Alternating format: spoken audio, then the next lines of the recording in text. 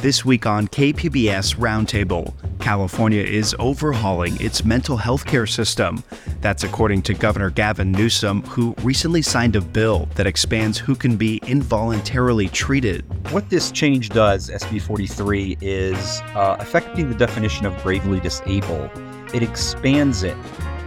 Plus, a look into Care Court, the treatment program rolled out in San Diego County earlier this month. I think that there was a lot of surprise from individuals to learn the narrowness of focus of Care Court. Don't go anywhere. Roundtable is coming up next.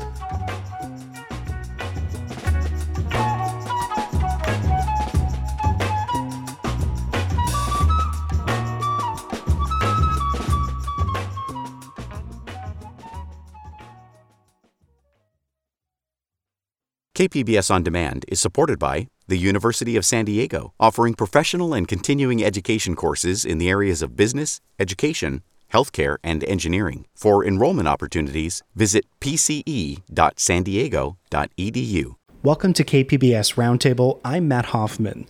California is overhauling its mental health care system. That's according to California Governor Gavin Newsom. He recently signed a bill that expands who could be involuntarily treated, and voters will soon be asked to help support that overhaul.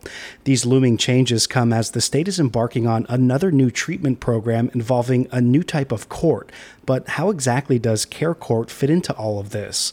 Joining us to dive into it all are Courthouse News reporter Alan Rakelmy, Cal Matters Health and Mental Health reporter Jocelyn Weiner is here with us, and San Diego Union Tribune watchdog reporter Lindsay Winkley also joins us. I want to welcome you all here to Roundtable. Let's start with some of the changes coming for conservatorships, and that's when a judge appoints someone to make a decision for a person who may need some help. The governor says a bill he recently signed will, quote, better help and protect Californians most in need of care. Alan, why could conservatorships be expanding? This is about Senate Bill 43, and it changes the Lanterman-Petraeus Short Act. And one thing I want to say is that it talks about two different things. There's the involuntarily detaining someone, and there's conservatorships. And that first one is much shorter, whereas conservatorship is up to a year or more. Having said that, what this change does, SB 43, is affecting the definition of gravely disabled. It expands it to include the inability to provide for your personal safety or necessary medical care because of a substance use disorder or a mental health disorder, along with severe substance use abuse or chronic alcoholism. So what this does is more folks are now affected by this expanded definition, getting more people potentially in those 5150 or 72-hour holds, and ultimately potentially on that path to a conservatorship. Yeah, the Lanterman-Petraeus Short, which is also known as LPS, is more than 50 years old, and there's been efforts to change this law for a long time that have failed, and it has seemed almost untouchable until now. But yeah, now advocates and county leaders are saying they're expecting the new legislation is going to lead to more people being placed in treatment facilities against their will. And Jocelyn, when we're talking about conservatorships, like what exactly is a conservatorship? Like Alan sort of alluded to it, but like some people might be thinking about celebrities who maybe like have a parent sort of controlling their life, but it sounds like they come in different forms. Yeah, so basically a conservatorship is a legal arrangement in which a court appoints a representative to make decisions on behalf of someone.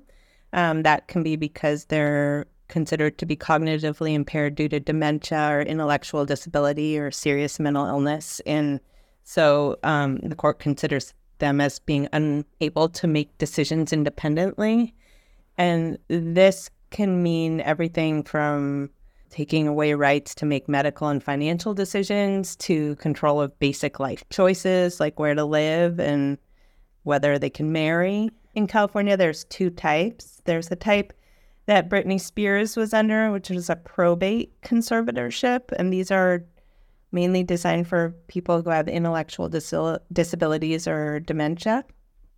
And then there's the Lanterman-Petraeus Short conservatorships, which are designed for people with serious mental illnesses who are considered to be gravely disabled.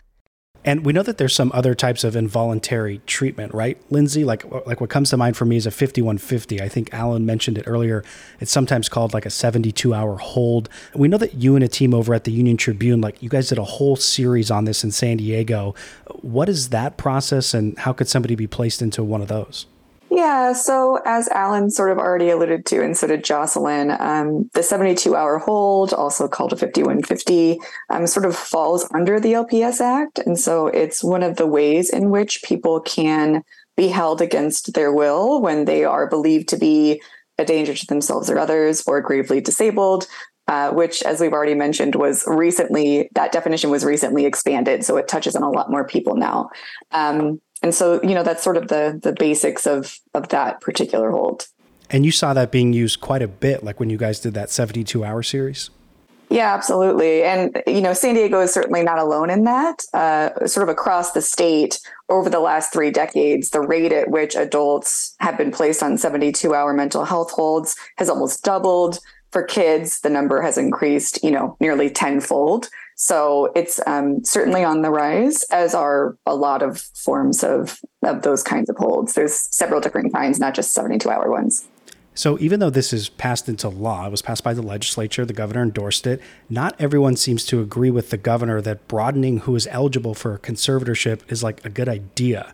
And Alan, we know that you recently wrote about this. What are some of the general concerns there? Well, I spoke with Phoebe Bell. She's the behavioral health department director in Nevada County. And one of her main concerns was concerning folks with substance use disorder. And those concerns were also echoed by the California Society of Addiction. And really what it comes down to as this new law doesn't provide the bed space or the treatment providers for people under a conservatorship. One thing Bell specifically said was California has plenty of facilities for people who are willing to go to them, but they don't for those who are unwilling.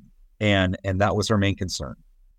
And Jocelyn, we know that you actually dove into this in a recent piece talking about how this is a big change in sort of civil liberty protections for those who have mental illness. With worries about the state sort of moving backwards here, some people worried about that. Why are some thinking that this also is in a positive direction? So if you look back at the history of Lanterman Petrus Short, it was seeking to end the inappropriate and often indefinite institutionalization of people with mental illnesses and developmental disabilities. If you look at that history, it felt at the time that it was pretty easy for family members to force people into mental health treatment, and they could be locked away for long stretches in state hospitals with really awful conditions. So I think a lot of people are afraid that we're heading back in that direction, as well as there's just a sense that involuntary treatment is often ineffective and can be very traumatic for people.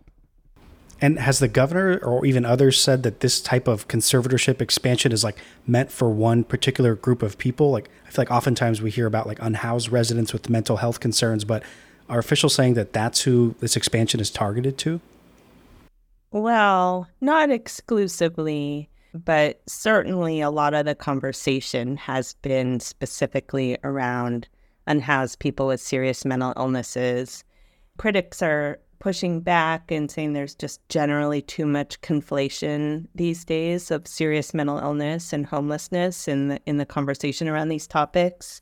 And yeah, that there aren't enough other services and housing available. And yeah, talking about that type of housing that could be available, we know that one vital piece to help solve this mental health crisis seems to be where people can go, housing or even like a hospital bed. And Lindsay, we know that talking about your guys' 72-hour series over there at the UT, that seemed to be like a reoccurring theme, this idea of where people can go to get help. What did you guys find there? So we sort of identified blockages at essentially every level. There were people who would stay for, significantly longer than you would expect in emergency rooms because there weren't psychiatric beds available. You had people who were sort of languishing in psychiatric hospitals because there weren't the kinds of facilities that were needed to take them after they had been treated. So there are homes that help individuals sort of live with their mental illnesses, and they're in very short supply. And so obviously this has been sort of a growing concern for a very long time. But that concern has increased as the state has sort of added in, new mechanisms to try and get these people, people who are struggling with mental illness treatment. And I think that's sort of a recurring question is we already have issues ensuring that people are getting the help that they need. How is this new system going to fit into our currently broken system? And Jocelyn, have you heard some of those same concerns in terms of like a lack of beds for these types of cases? Yeah, lack of beds, lack of services, lack of housing. All of those have been kind of ongoing. And also with respect to conservatorship, that the public guardian system's underfunded, isn't funded at the state level. It's all paid for by counties. So that's another area that people are concerned about being overloaded. And when you say public guardian, what exactly are you referring to there? The people at the county who basically take over when there's a conservatorship. They're called public guardians, or they can also be known as conservators. And Lindsay, you want to jump in here? Yeah, well, I just wanted to add that, in addition to sort of just these like structural shortages, there's also sort of tertiary shortages, right? Like a lot of people will talk about the fact that we don't have enough mental health care workers, right? And so even if, for example, during our project, we noted that there were some hospital beds that were in fact available, but because they didn't have the people to work those facilities, they were effectively not available, right? And so I think that, yes, we do need to talk about sort of like expanding the resource itself, but also the people who facilitate those resources. That's a very good point. We've known about shortages in healthcare and mental health for a long time. And I think the county says they need to hire like 15,000 more mental health workers over a certain period of time. But in terms of addressing the bed shortage or the housing shortage, Alan, it sounds like the state has a plan. Now, sort of it relies on voters approving that plan with some new legislation that was passed. What exactly are voters going to be seeing next year? Right. And I think this goes directly to what that Nevada County Behavioral Health Director was talking about, because these two bills that were signed by the governor last week will go under the heading of Proposition 1 on the March ballot. And one of them is essentially the Behavioral Health Infrastructure Bond Act of 2024. And if it passes, that's about $6.3 billion in bonds that is going to go to a wide array of different items. One thing that lawmakers played up last week was out of that $6.3 billion, you've got supportive housing for veterans experiencing or at risk of homelessness. You've almost got $1 billion for grants to develop supportive housing for anyone experiencing or at risk of homelessness, as well as other money for counties, cities, behavioral health treatment, residential settings. No, that's just one aspect of it. The other part of Prop 1 would essentially, I think the word they used is recast the Mental Health Services Act into the Behavioral Health Services Act. And that essentially would allow the state to kind of move the money into different pots, changes how certain funds are distributed. And again, that is Prop 1 on the March ballot. And we heard Lindsay here in San Diego talk about like a lack of treatment beds or even more supportive housing. So Jocelyn and anybody else, feel free to jump in here too. If voters don't approve funding for more of these types of beds, is this mental health, overhaul, as the governor calls it, at risk of not working like how they think it will? So as Alan mentioned, those two pieces are tied together under Proposition 1, the money for the new treatment beds, and then the overhaul of the Mental Health Services Act, now being called the Behavioral Health Services Act, which was the Prop 63 that was the 1% tax on millionaires. That being said, there are certainly other components of the governor's mental health vision, including Care Court, the Youth Behavioral Health Initiative, Medi-Cal reform that aren't contingent on this ballot measure. And we'll certainly get into Care Court in a minute, but also Jocelyn and Alan, curious of your thoughts here too. Some state officials just got an update on a law that was sort of recently passed, right? And that's like in terms of insurance covering more of these mental health concerns. But it sounds like it's not panning out exactly how, regulators intended. Do we know what's happening there? Yeah, you're talking about the SB 855, the Parity Act. There was just a hearing about it yesterday.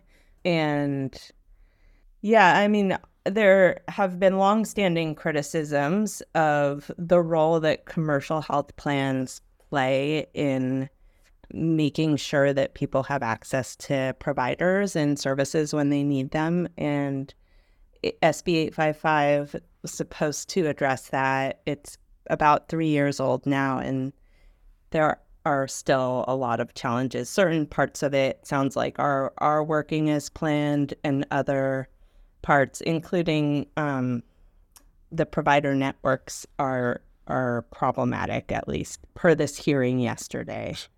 And that included a big fine to Kaiser, I believe, for maybe not meeting some of those. Alan, do you have anything to add to that?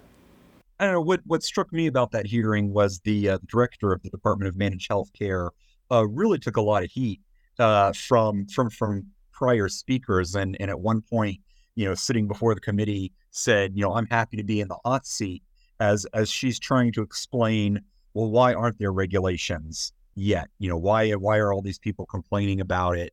And she did point to that $50 million Kaiser settlement, and she did talk about the public comment process and just the lengthy process of bringing these regulations to life, and did say that she wanted them in place by April 1st of this coming year. And Jocelyn, go ahead.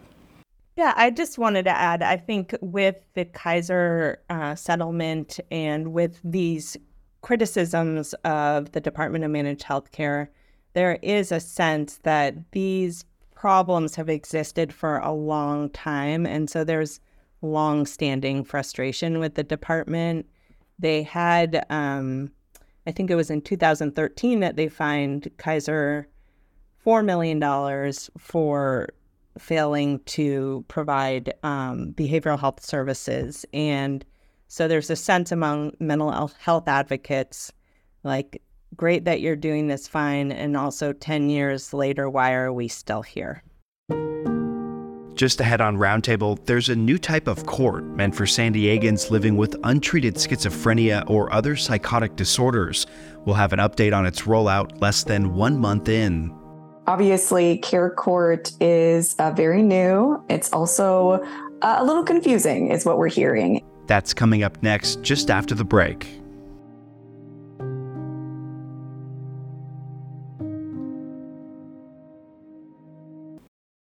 KPBS On Demand is supported by the San Diego County Toyota dealers, whose commitment to customers extends to giving back to the community and who are proud to support the City of San Diego lifeguards with their important role of keeping our beaches safe. Toyota, let's go places. You're listening to KPBS Roundtable. I'm Matt Hoffman. This week, we're taking a look at Governor Gavin Newsom's efforts to transform California's mental health system. I'm joined by Jocelyn Weiner from Cal Matters, Courthouse News' Alan Rakelmy, and Lindsay Winkley from the San Diego Union Tribune. So there's another treatment program rolling out, Care Court. It's meant to address those living with untreated schizophrenia or other psychotic disorders. And Jocelyn, you say this is Governor Newsom's signature mental health legislation from last year. It's being rolled out in 7 counties and just started this month. How is Care Court supposed to work generally?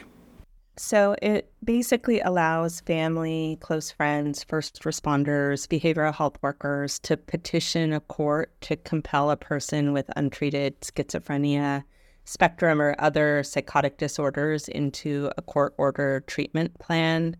And counties have noted that it's intended to address a fairly narrow population in terms of diagnosis, but I think they're trying to temper some of families' expectations of what it will be able to achieve. And we'll certainly get into the compelling someone to do that part and the tempering of expectations in a minute.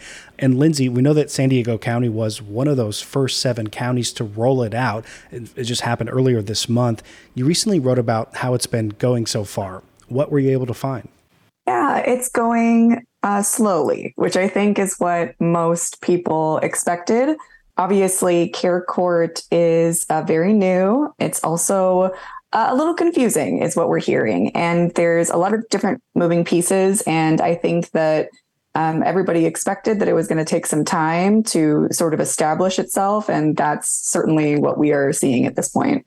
So let's get into how the state's changes to conservatorships may or may not overlap or impact Care Court.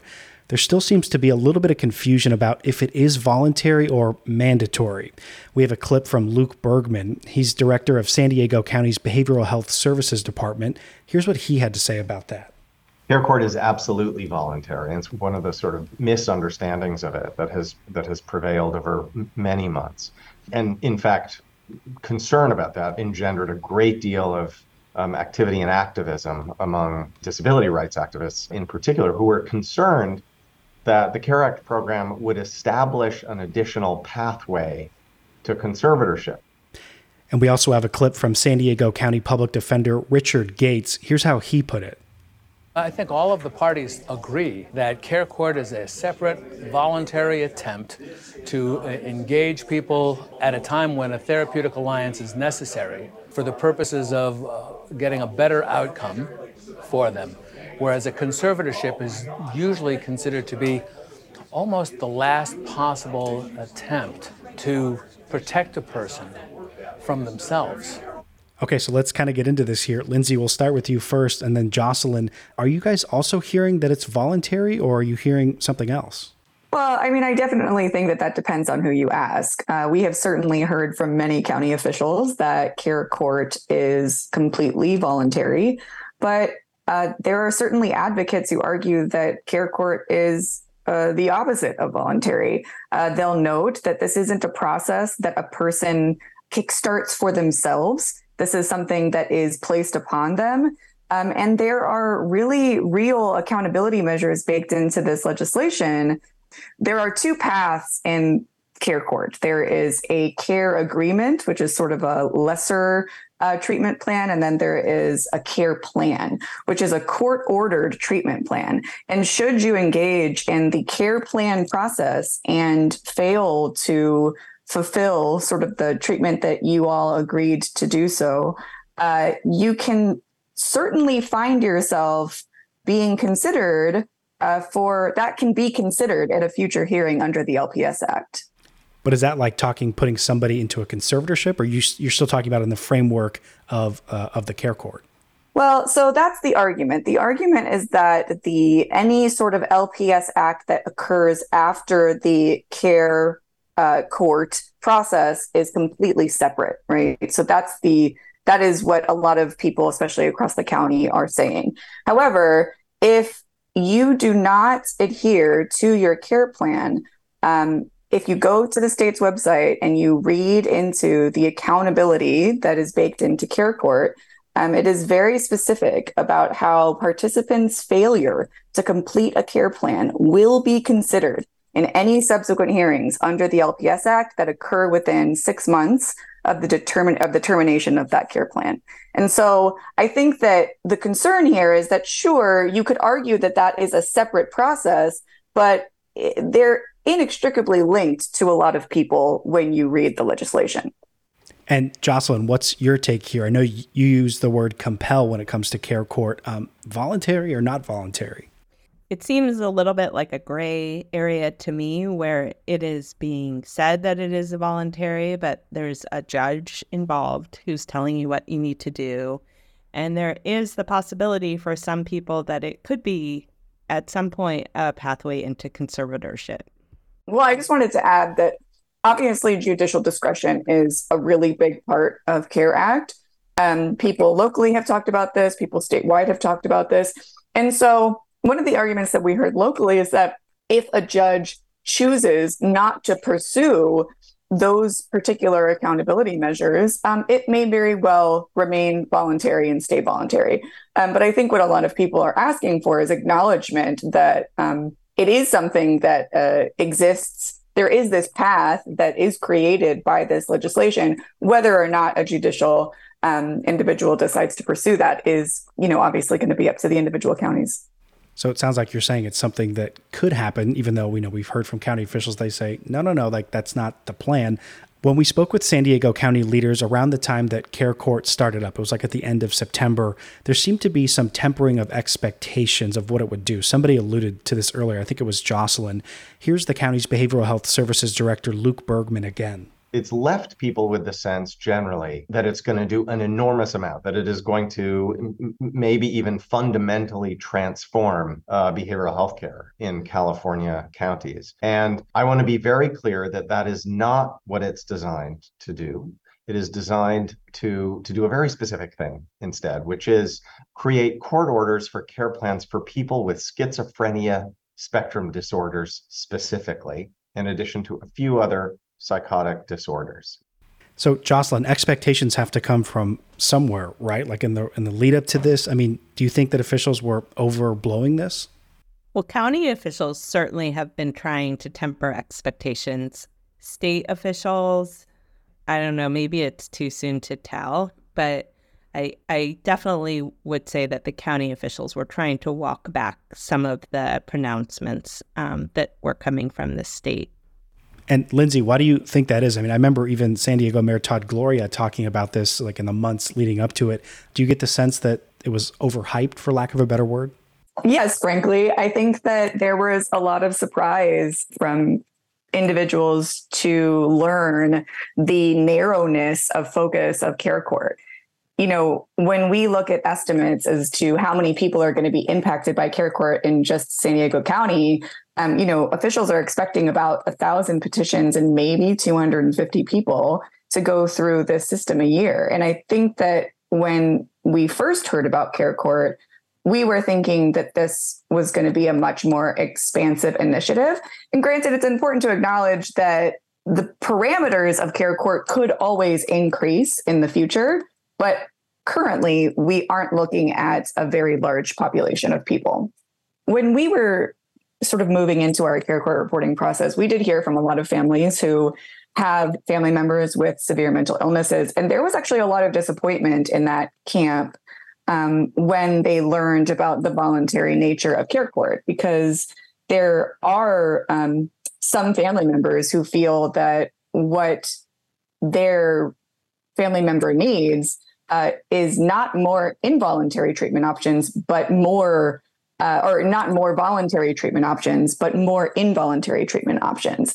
I have received so many emails over the last several weeks from people who feel that their loved one would not ever engage in a system willingly. And that's one of the reasons why they haven't been able to receive help. Now, granted, there are a lot of other people who completely disagree with that notion, that believe that we need to bolster a lot more of our resources, not just treatment, but housing and just general forms of care before we even consider creating additional tracks for involuntary treatment. But we've certainly heard from family members who were disappointed. And so it kind of sounds like everything we've been talking about is it remains to see what the impact or like how Care Court will fit into like the larger mental health care system yet? Yeah, absolutely. I think it's too early to say. And Jocelyn, we know that Care Court rolled out in 7 counties this initial phase, and then it's going to expand, right? Have you heard about, what's happening in other parts of the state? Just a little bit. I talked to some of the rural counties early on about it, but it was so early that there were very few people who had so far been part of it. I would say that in general, those counties have said that they're feeling prepared and they were feeling enthusiastic about leading the way on this. And we know that here in San Diego County, at least as of early October, they were still working to try to get more, I believe they called them board and care beds to, if somebody wants to go to Care Court and they need some type of treatment and they need some housing to secure that. But we want to get everybody's thoughts here. Oftentimes in discussions about mental health care, this issue often gets tied to homelessness. And I want to get your thoughts on what we get right and what we get wrong when conflating mental health and homelessness in California. And Lindsay, we can start with you. Sure. Well, I do think that it's really important to acknowledge that, yes, of course, there are some people who are homeless who are experiencing severe mental illness, but there are a lot of other people who are not homeless who are experiencing mental illness as well. And so I do think that, like Jocelyn said, and Alan also alluded to this, counties have been doing, have been trying to reframe, I think, people's understanding of sort of who this court is aimed at assisting.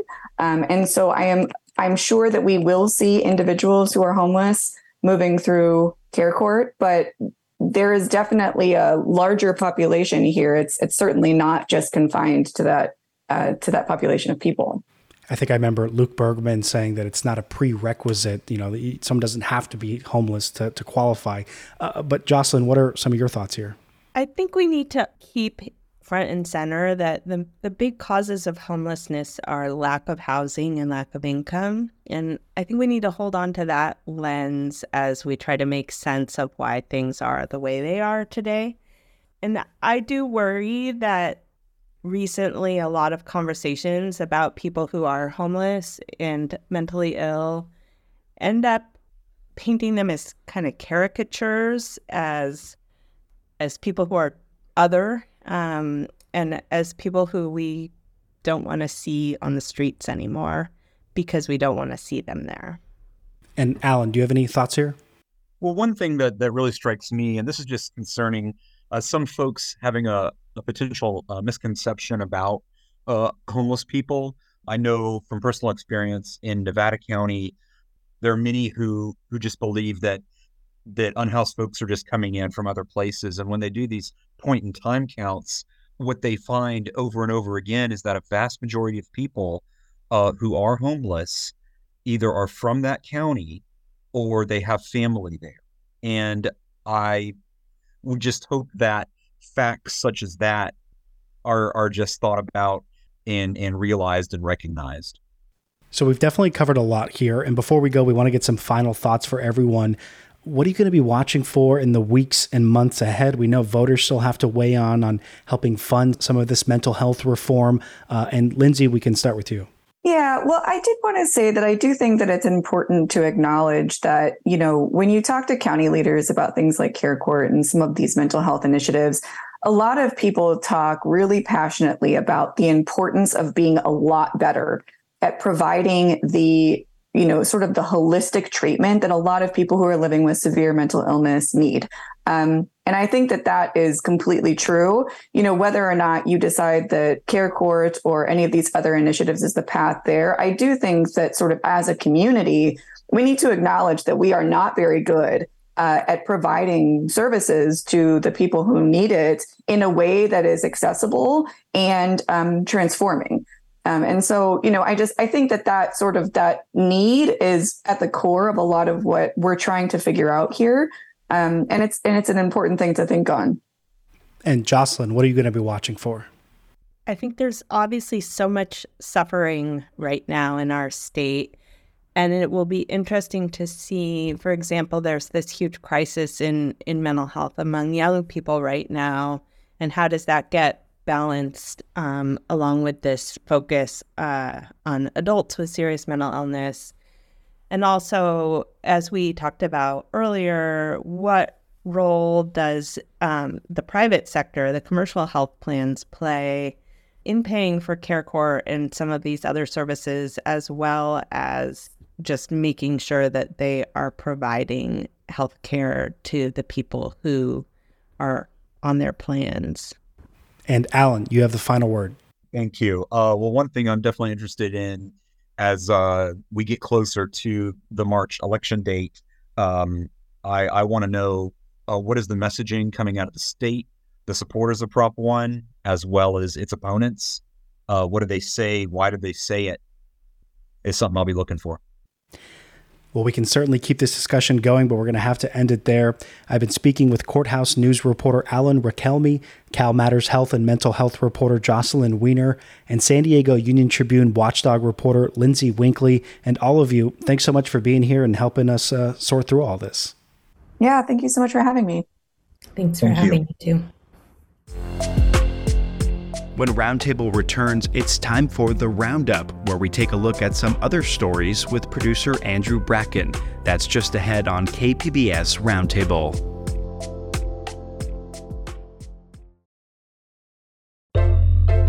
You're listening to KPBS Roundtable. I'm Matt Hoffman.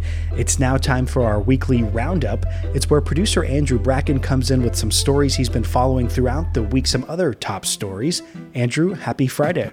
Hey, Matt. Great to have you here. Okay, so what's on your list this week? Well, you might remember on an earlier roundtable back in August, we talked about this so-called water divorce that was going on.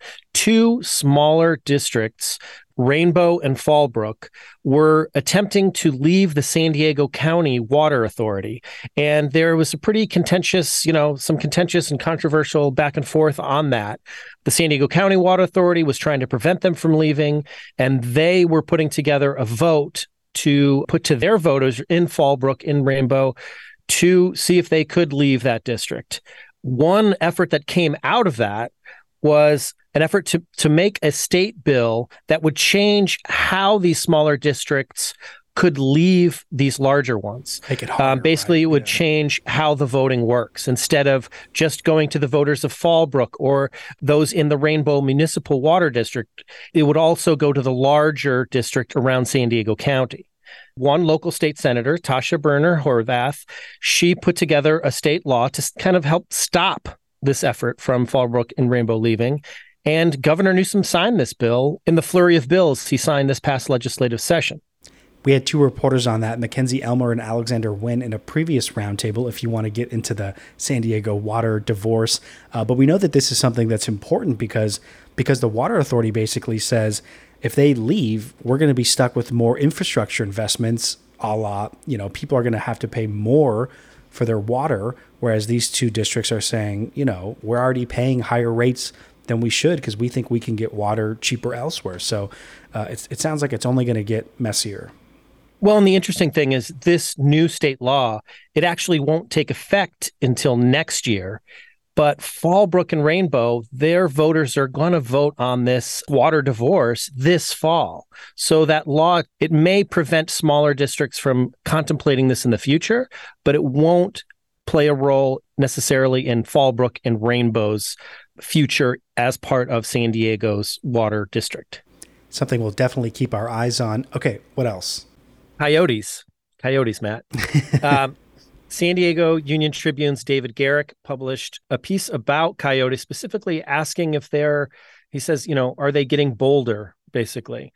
And it's interesting because it cites this kind of, increase in sightings of coyotes, but also asks questions if that's actually verified by the data. One reason for this increase may be that there's just so many more video cameras on people's homes so that they, see the wildlife more frequently around their homes. In any case, San Diego's County News Center put out kind of like a how-to, like what you're supposed to do if you do see a coyote out there. First off, stop and yell. So stop, yell at it to go away. And it says, make yourself look big and scary by waving your arms around, maintaining eye contact, stomping your feet, making loud noises. So I think it's all about just making your presence felt and not showing fear, which would be hard for me to do if I came across a coyote. And then the last one is maybe a little more obvious. Always maintain a safe distance. And I don't know if you've come across any coyotes. I have not. There's not a lot. Well, maybe there are coyotes in Mission Valley. I've not seen a lot of coyotes in this area. Actually, there could be because there's a lot of hills. But I haven't seen any. The only one in there, maintain eye contact. That sounds scary. I don't know if I would want to do that. Yeah, that's a tall order. That one's a tall order. I agree. Tall order. I have seen coyotes before in other parts of Southern California. The one giveaway to me is sometimes people are like, is that a coyote? Isn't it? One thing to me is always they seem a little bit thinner than a dog. You know what I mean? Because I also have most of my dogs have kind of looked coyote-ish, We've often wondered if they have been part coyote. But one difference when we see these sort of wild coyotes is they're just super kind of gangly, sort of very, very thin. So that's my giveaway. And then the last thing that this County News Center piece does mention is this, you can get these things called coyote rollers. And they're just something I guess you can put on your fences to prevent coyotes from jumping over them. So that's another suggestion if you're worried about coyotes in your area. Yeah, I know that this is something that came up during our weekly news meeting, and there was a lot of discussion about, are there more coyotes, are there not? And our science and tech reporter said that a roadkill study showed that maybe there's not an increase in coyotes. But like you said, a lot of people have these video doorbells, so maybe seeing more of them. All right, what else? Axios San Diego, they had a little piece about what they called Nepo homebuyers. A Redfin report that it refers to found that nearly 40% of recent buyers under 30, they received at least some money from family to be able to afford their house, the down payment on their home. And so it's just this idea that you need to have this sort of, family wealth to be able to afford any kind of home. Even a starter home, are incredibly expensive for people today. And another study they referred to, I think it's from Bankrate, said that, about 3/4 say affordability is the number one obstacle from preventing people from buying a home. Not surprising here in San Diego. And if my parents are listening, I would love to get a home. So let's be Nepo home buyers. Okay, what else you got? Well, on the sports front, the San Diego Wave FC, they finished their regular season. They won the NWSL Shield. That is given to the team with the best regular season record. And what's even better, so they're in the playoffs. They're going to have a home playoff game at Snapdragon. That's going to be Sunday, November 5th. They actually have a bye this week. But next Sunday, they'll be playing a home playoff game. But what's even cooler is, not to get ahead of it, but the NWSL Championship will be played in Snapdragon this year, whether the Wave are in it or not. But at least they're in, prime driving spot to be able to make that final. So we'll see there. Recently in Roundtable, we reviewed the disappointing Padre season. And one thing that came up was this idea of a San Diego sports curse. Star forward Alex Morgan, after they won this match this last weekend and won the Shield, she did kind of refer to the lack of titles in San Diego. Here's what she had to say. We want to win the whole thing. The Shield is amazing. We're going to celebrate that, but we want to also have the championship as well and bring it to San Diego because I don't know, even in soccer, out of soccer, if there have been many or any championships here in San Diego. So we want to be that team. And this is pretty extraordinary. The Wave, they're only in their second season. It usually takes a few seasons for expansion teams to kind of get up and running, but they have proven themselves to be a very successful organization. And this is a good sign of the future to come. So we'll see how the rest of the season plays out.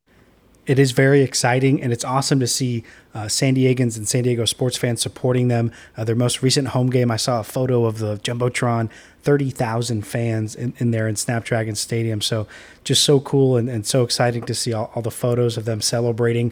But I got to say, Andrew, San Diego Soccer's 16-time indoor soccer champion. So we do have some championship-winning teams here in San Diego. A la the Padres have not done it. We saw the Aztecs men's basketball team get close, but it's not all bad. And there's even more soccer news this weekend. The San Diego Loyal, in what will be their final season and could be their last match, they too have a playoff game this Sunday that's at 7 p.m. at USD's Torero Stadium. Like I said, they're shutting down the end of the season.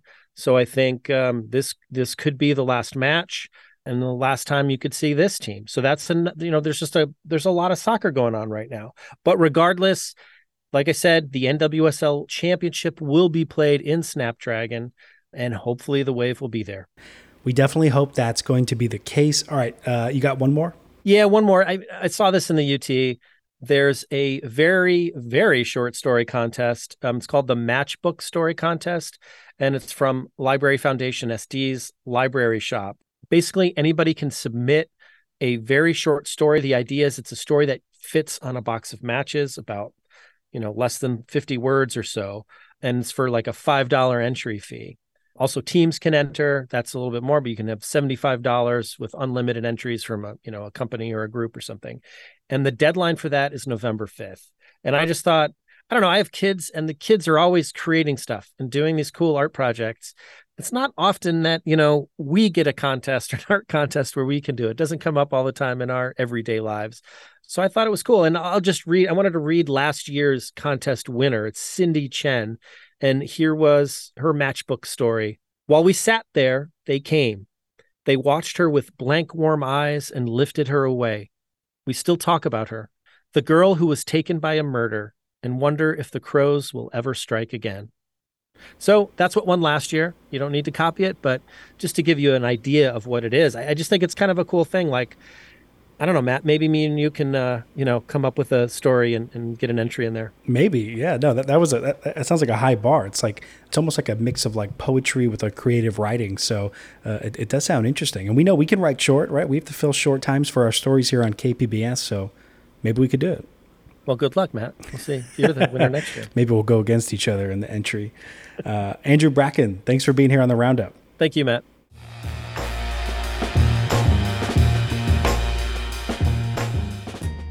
We appreciate you joining us for Roundtable this week. If you have a question or comment on anything you heard today, you can leave us a voicemail, 619-452-0228. You can also email us, roundtable@kpbs.org. If you missed any part of the show, check out the KPBS Roundtable podcast. Roundtable airs on KPBS Radio at noon on Fridays and again on Sunday at 6 a.m. Roundtable is produced by Andrew Bracken, and I'm your host, Matt Hoffman. Thanks so much for being here with us. Have a great weekend.